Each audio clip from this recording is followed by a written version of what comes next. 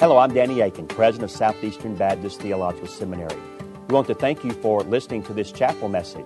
Our mission at Southeastern is to seek to glorify the Lord Jesus Christ by equipping students to serve the church and fulfill the Great Commission. We hope that you enjoy this chapel message and that you will visit our website. It's www.sebts.edu. There you can learn more about our school and what the Lord is doing here. We hope you enjoyed the message. Thank you for being a part of what we're doing here. I hope you found John chapter 16. I'd like to read with you from verses 16 to the end of the chapter. John chapter 16, beginning at verse 16. Jesus said, "A little while, and you will see me no longer. And again, a little while, and you will see me." So some of his disciples said to one another, "What is this that he says to us, 'A little while, and you will not see me, and again a little while, and you will see me'? And because I am going to the Father." So they were saying, "What does he mean by a little while? We do not know what he is talking about." Jesus knew that they wanted to ask him, so he said to them, "Is this what you are asking yourselves, what I meant by saying, 'A little while, and you will not see me, and again a little while, and you will see me'? Truly, truly, I say to you, you will weep and lament, but the world will rejoice.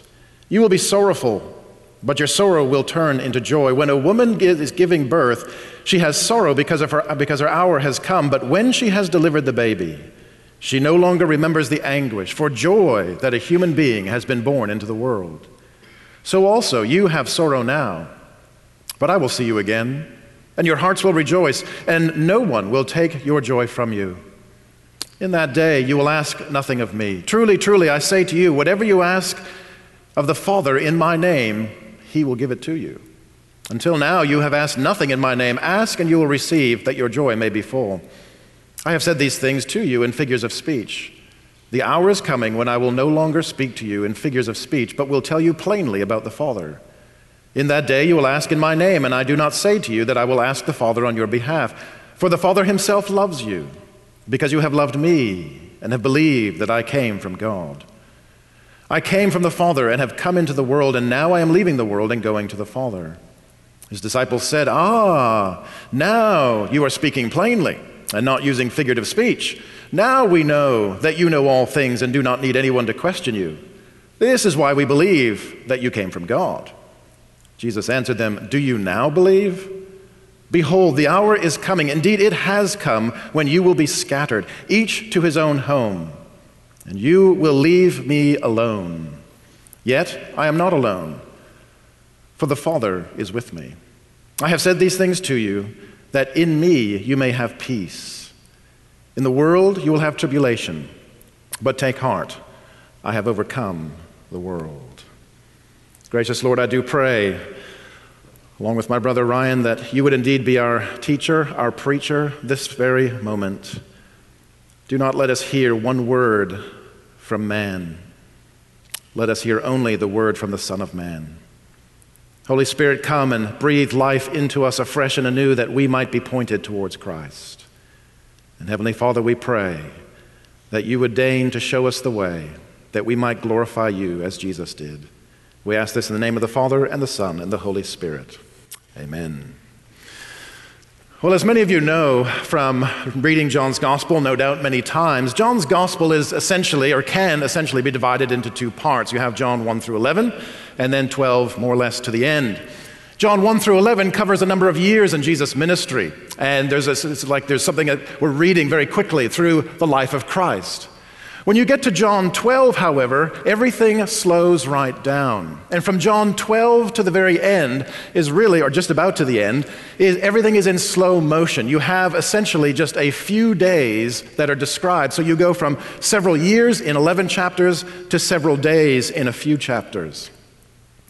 And chapter 12 then begins a whole new section in John, but chapter 13 really is the beginning of what I might call the final scene in John's Gospel. It's the final scene. It's the beginning, if you will, of the end. In John chapter 13, we know that the end is coming for a number of reasons. Jesus himself, for example, in John chapter 13 and verse 1 says, or John tells us about Jesus, that his hour had come. Jesus' hour had come. Also in John chapter 13 and verse 1, we read, he loved them, that is disciples, he loved them to the end. The end? Yes, the end. Why? Because we are arriving at the end. We also notice in John chapter 13 that Satan is present. We read there in John chapter 13 and verse 2, during supper, when the devil had already put it into the heart of Judas Iscariot, and then he carries on with the narrative. And then in verse 27 of chapter 13, we read that after he had taken the morsel, that is Judas, Satan entered into him. Then also in John chapter 13, Jesus says in verse 3, all things have been given into my hands. And then in chapter 13, verses 4 and 12, it's interesting, isn't it? Jesus is there washing his disciples' feet. And what is the one detail, or one of the details, that John wants to highlight? Well, John highlights there in verse 4, he says, Jesus took off his garments, and he washed the feet and made his disciples clean, and then he put on his garments again. I can't help but wonder if this is not a visual for his disciples to see how Jesus Christ, Son of God, dwelling with the Father, right next to him, as it were, took off the garments of his glory, that he might come and be born a baby and might live a life in the middle of all of us sinful humanity, and that there he would do his work to sanctify and cleanse us, and when he was done, he would then take upon those garments of glory once again. Jesus is saying here in John 13, it is the beginning of the end. This is the final scene.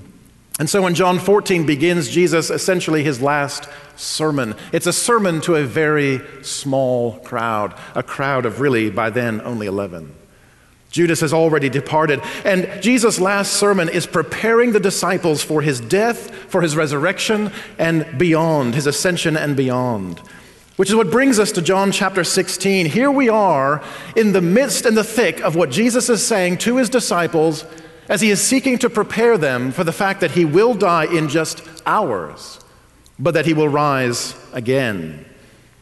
And in verse 16, of course, that's where we read, a little while, and you will see me no longer, and a little while, and you will see me. Now, from our post-resurrection perspective, where we sit right now, having all of the Gospels, all of the Bible, the whole New Testament in front of us, that makes sense. We get it. He is speaking of the fact that he's speaking of Easter. Jesus is saying, dear brothers, Friday is upon us, but don't worry, Sundays are coming, and I'm going to be in church.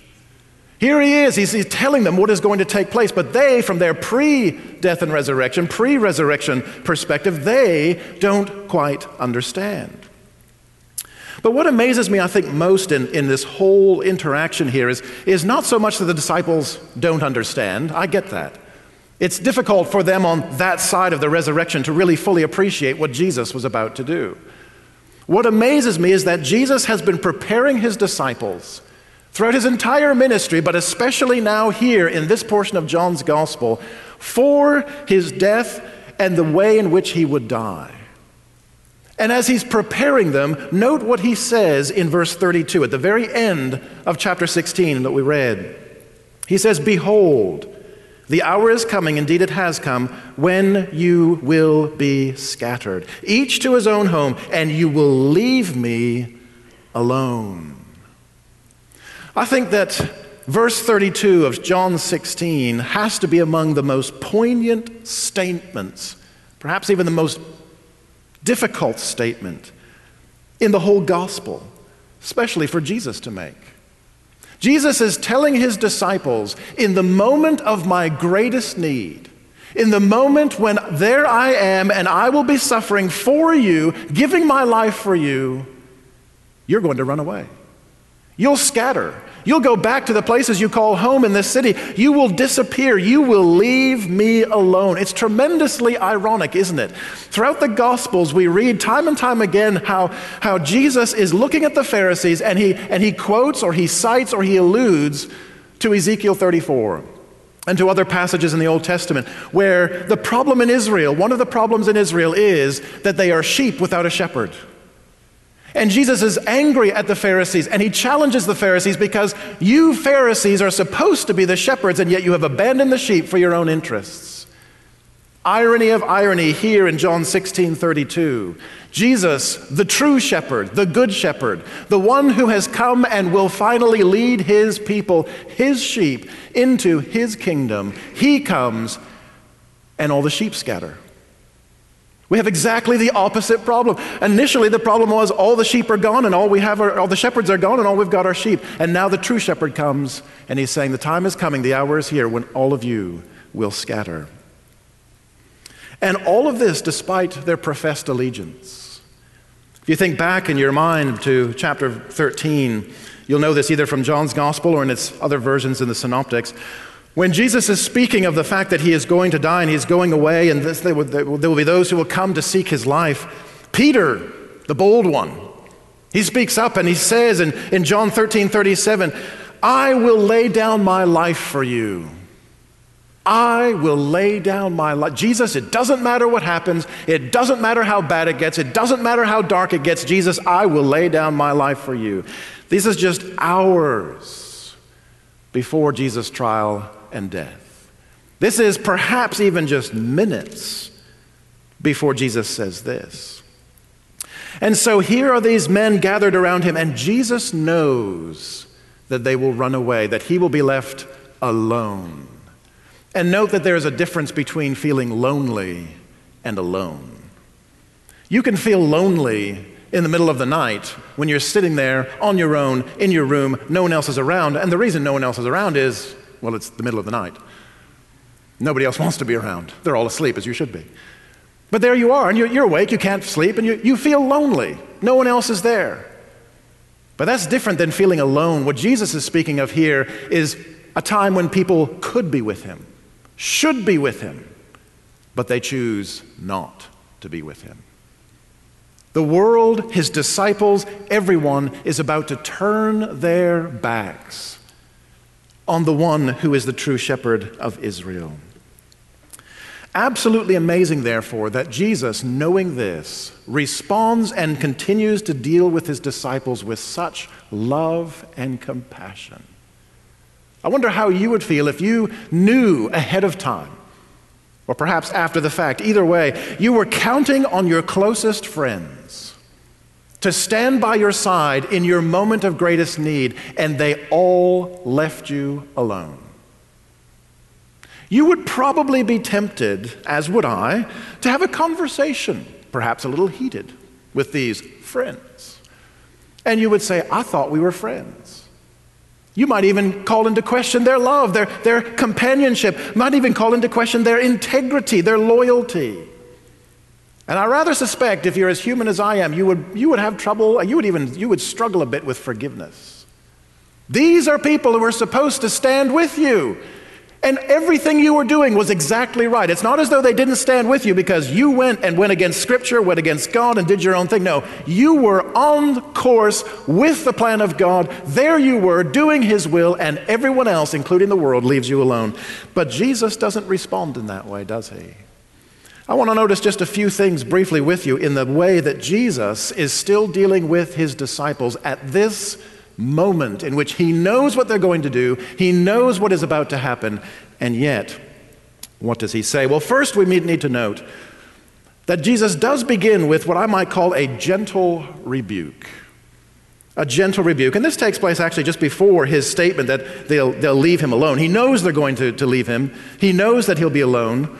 But just before he actually says it, there's a gentle rebuke. After all, there you'll notice in verse 25 and following, Jesus says, I've said these things to you in figures. The hour is coming when I won't. And he begins to explain this.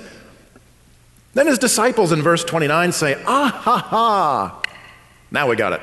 Thanks, Jesus. Appreciate it. On board. We believe you. We're there. And Jesus says, really? You now believe? You really want to choose now as your moment of trust? I don't think you appreciate what is about to come. You really don't get it. After all, you guys have struggled to profess credible faith in the past. Time and time again, you have faltered, and I have even pointed out to you that you have little faith. Your confident talk right here does not match your pattern of life. You see, the disciples had not yet learned that what mattered is not their faith.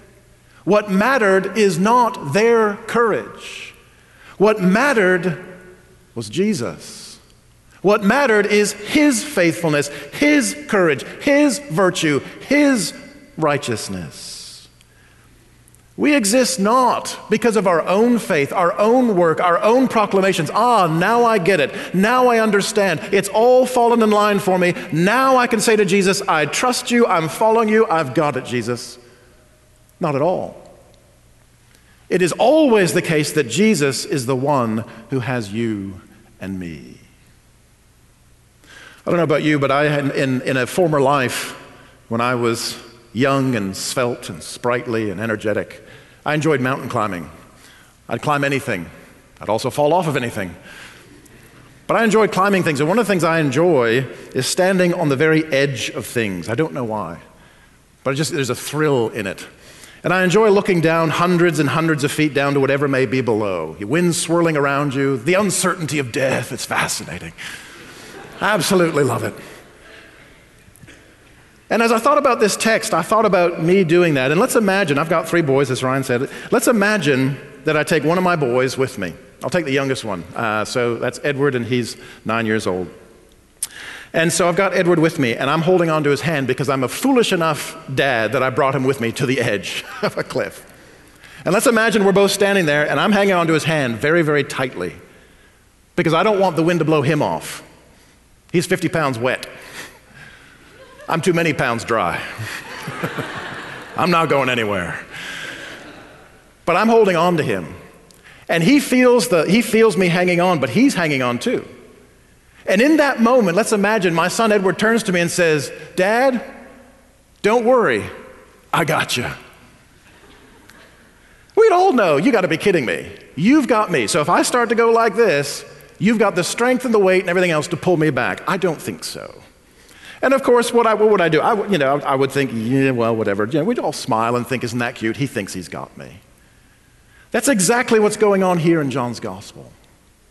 Jesus, as it were, is on the precipice of the most monumental event in history in which all of sin will rest upon his shoulders and all of your guilt and mine he will assume upon himself.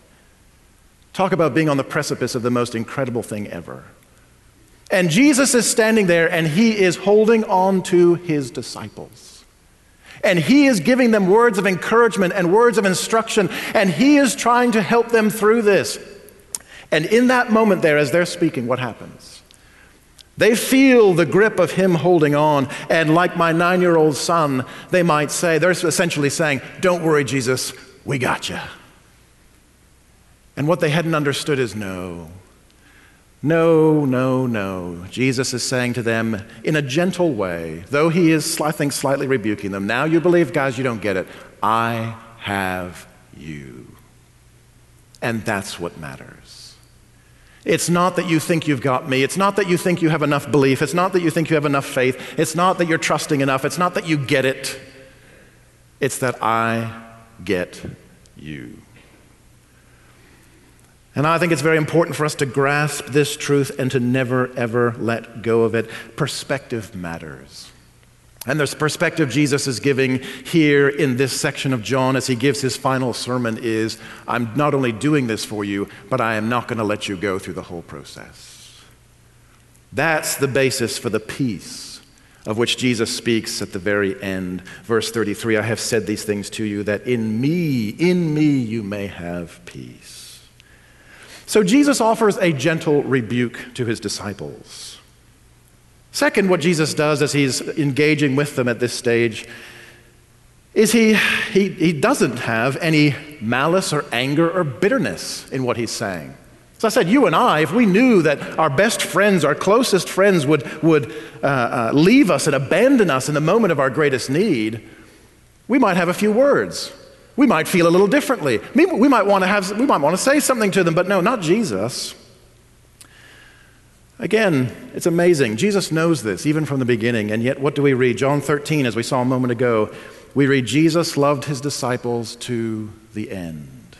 John 14, Jesus calms their troubled hearts. John 15, Jesus calls them friends, no longer servants. Friends, and yet he knows what they're going to do. And John 16, he says, I'm trying to keep you from falling away. And all of this takes place on the eve of which Jesus is about to assume all the sin of the world. All of this takes place when Jesus will be beaten mercilessly and kicked and punched. All of this takes place when a crown of thorns will be pressed into his head and the blood will flow down his eyes so that he can barely see. All of this takes place before he knows he is going to be made to carry on his whipped back the cross on which he will ultimately hang. He knows all of this is just a few hours away, and all of that pales in comparison to the weight of sin that he is about to take upon himself because of you and me. And still, no malice, no anger, no bitterness towards those who belong to him. At that moment, Jesus remained focused on others, not himself. He remained focused on others, not himself. At this moment, Jesus is kind. Jesus is gentle. Jesus is loving. Shame on you and shame on me. We're not like that, are we? We could look at Jesus and say, wow, that is the moment in history where there is the greatest amount of stress and pressure you could possibly imagine. And you and I both know at various points in our lives, stress and pressure. It's February. Right now, you've got no stress. Wait until April, May. But we all know times. We all have had times, whether it's at seminary, whether it's in home life, whether it's at work, whether it's an extended family, whatever it is, we've known pressure. And what is it that you and I do so easily? When we are under pressure, when we are under stress, when things are getting really, really hard, we do not say to those around us, how can I serve you? What can I do for you? How might I be a blessing to you this day? No, of course not. We want to let everybody know, do you have any idea how much I've got to do? Do you have any idea how busy I am? Do you have any idea how much I'm going through right now? You just don't get it. You need to figure out me a little better. Thank you very much. You see, we are easily frustrated, easily angered, even bitter against others when the pressure is on. And what's worse is we not only say that in so many different ways, if not explicitly using those words, we not only say that to people around us, but when the pressure's on, without saying it, we tell the same thing to Jesus. Because when the pressure's on, he's usually the first one to get told, could you just move aside for a minute? You see, I've got work to do. Jesus, could you just step aside for a moment? We might have a meeting later because I've got some studying to do. Jesus, things are really, really difficult right now. Could we meet again maybe tomorrow or the next day? That'd be great. But don't worry, I'll be in church on Sunday, so we'll meet then. And essentially what we do so very easily, without even intending it, in a certain sense, we push Jesus away. And we actually get a little bit ticked off when the Spirit comes and reminds us, what about your God? What about your Savior? And we push that away and think, Jesus, you just don't understand. You don't get it. And sometimes we can begrudge Jesus because he's getting in the way of my productive time. See, Jesus, you need to know between 6 a.m., there's like 3 of us in the room, right? 6 a.m. and 11 a.m., that's my productive time. For the rest of you unrighteous, between 7 p.m. and midnight. And you know that's my most productive time. That's when I'm really, really sharp. So that's the time I'm going to give to fill in the blank. Not the time I'm going to give to my Savior. And sometimes there can even be that little bit of bitterness, that little bit of frustration. But what is it that Jesus is saying to us here and to his disciples in John 16? He's saying, I want to give you peace and joy. I want to give you peace and joy. He is the source of peace and joy. You will not find peace in continuing to set Jesus aside. You will not find peace in continuing to say, Jesus, a little bit later, please. We will find peace in him. We need to take care, you need to take care, and I need to take care, lest we build our lives, our ministries, and our priorities in such a way that we rob ourselves of the peace and joy that only comes through Christ. So Jesus here did not rob himself, nor indeed his disciples, of peace and joy, but instead he points them towards that peace and joy in him. Third thing we notice here, is Jesus' confidence in God, despite everything that we've said so far, that the disciples will leave him, they will abandon him, they don't get it, they're self-centered, all that kind of stuff. Yet there is a confidence in God. Note there the last sentence in verse 32. We read there that after Jesus says, "You will all go to your own home," he says, "Yet I am not alone, for the Father is with me." The Father is with me. Knowing God makes a difference. And the question we need to ask ourselves is, in what manner, how do I know God? What do I mean by that? Well, you've probably heard this sort of analogy before in some form or fashion, but everybody wants to say to some degree they know the President of the United States, right? And you could have, in this particular version of the analogy, let's imagine there is a political scientist living in California who knows absolutely everything about the President of the United States, and knows everything about what goes on in being a President of the United States, and knows the history, and knows just everything. That is one kind of knowing the President, and it's a legitimate kind of knowing. There's nothing wrong with that. That's a good knowing. It has its certain limits, but it's a good knowing. So you've got this political science out in California. He knows the president in incredible detail. Then you've got, let's say, you've got the gardener at the White House. And there you've got the gardener, and he and the president have struck up a friendship over the years. And when the president is home at the White House, he drops out to the rose garden, and he visits with the gardener for a bit. And over the years, the two of them have struck up a friendship. And they talk about their families, they talk about their worries, they talk about their successes, they talk about their failures, they talk about everything. That gardener has a certain knowledge, has a certain understanding of the president, and it's legitimate. It's good. Then we have the president's wife, who in my example is a political scientist. And so here is a woman who knows all of the history, knows everything about the office, knows all those details that an expert in political science would know, and she knows everything the gardener knows, and she knows him even more intimately. Now, why do I give you that story, that illustration, that analogy? You see, by reading the Word of God, we can be like the political scientist. We can know things about God, and those are good things. And we should know those things, and we should pursue those things. By praying, we are like the gardener. We are speaking with God, and that's a good thing, and we should pursue that. But what we must take care to do is to recognize that the best place for us to be is to put that reading of the Word of God and that praying through the Word of God together so that we might become His bride. We might become truly the church of Jesus Christ and the Christians that we were intended to be, that we would know God fully, completely, and intimately. And this is the kind of knowledge that Jesus has of His Father, and it is not just for Him. It is for you and me. We need to have that kind of intimate, close, personal knowledge of our God. Because when we do, and those moments come when all appear to have abandoned us, we, like Jesus, can say, "Yet I am not alone, for the Father is with me." Fourth, we notice here, I think what I see in verse 32 is forgiveness. We not only see confidence in God, we not only see no malice or anger, we see a little bit of rebuke, but fourth, we see forgiveness. Do you notice what Jesus says there in verse 33? In me, I've said these things to you, that in me you may have peace. Don't miss the fact that Jesus is promising peace to men who He's just told will fail Him. Jesus knows the disciples are weak. He knows they are fickle, which is why the peace He offers is not like any other peace that's ever been known. Jesus doesn't say, "I wish you peace." Jesus doesn't say, "I hope you find peace." Jesus doesn't say, "Work hard for peace." Jesus says, "The peace you need is in me," because Jesus knows that outside of Him, peace is impossible, and inside of you and me, peace is impossible.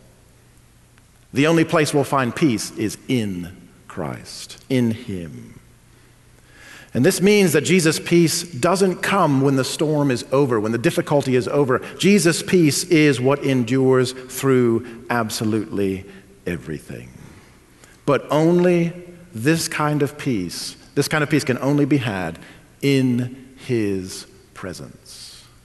It matters that you walk with Christ. It absolutely matters that you walk with Christ. Because apart from being in his presence, you can never, ever know the peace and joy that he is speaking about here and that he wants you to have. It is vital that we recognize that Jesus brings a peace that forgives sin, that sets aside all of those iniquities because of his shed blood on the cross so that he can draw you to himself. I wish that you would have, I long that you would have, I'm telling you, you can have peace in me. And fifth and finally, we see here that Jesus gives hope. What is the last thing he says in chapter 16? He says, I have overcome the world. The victory is Jesus. It is his, but it also belongs to you and me. And sometimes peace can feel like it's elusive. Sometimes joy feels like it's distant. But I would urge you to memorize that statement that Jesus made. I have overcome the world. Because the world will do everything it can. The world, the flesh, and the devil will do everything possible to try and convince you he really hasn't overcome the world. Have you read the newspaper? He really hasn't overcome the world. Did you watch the news? He really hasn't overcome the world. Have you seen what's going on in your family? No. I have overcome the world. And I love the fact that Jesus is speaking here in the past tense when his death and resurrection is still future. It is absolutely certain, without a shadow of a doubt, that his power is greater than the world, the flesh, and the devil. Our hope is not that we'll get better and make the world better over time. Jesus is telling his disciples here, and he's telling you and me, our hope is in the person and work of Jesus Christ. Do not set him aside. Do not push him away. Do not tell him you're too stressed, too pressured, and too busy. But as Peter says, follow in his footsteps. And as you do, recognize the love, the peace, the joy that he gives, and how you can be an instrument of that to others. Our gracious Father, we thank you for your goodness to us. We thank you that you lead us and guide us, but we also thank you, most especially, that you forgive us. I pray, O Lord, that you would work in our hearts and minds, that not one of us this day would leave this place without having been changed by the presence and power of your Holy Spirit, changed by our Savior Jesus Christ and the application of his redemption to our hearts, changed by our wonderful and holy God, who through love desires that we should be like him, holy, righteous, and blameless, both now and forevermore. Amen. Thank you again for listening to this chapel message from Southeastern Baptist Theological Seminary. If you are thinking about theological education on the undergraduate or graduate level, including doctoral studies, we hope that you consider us. If you also find these chapel messages encouraging and a blessing to your walk with Christ, we hope that you will consider financially supporting Southeastern. Our graduates are literally serving the kingdom across this globe, working to carry the gospel of Jesus Christ to a lost and dying world. Your gifts will help to train more, and they will serve as a worthwhile investment in God's kingdom. You can find more information about attending Southeastern or supporting us financially at www.sebts.edu. We covet your prayers and trust that God will bless every good work you do for his glory. Thank you for joining us in our chapel services.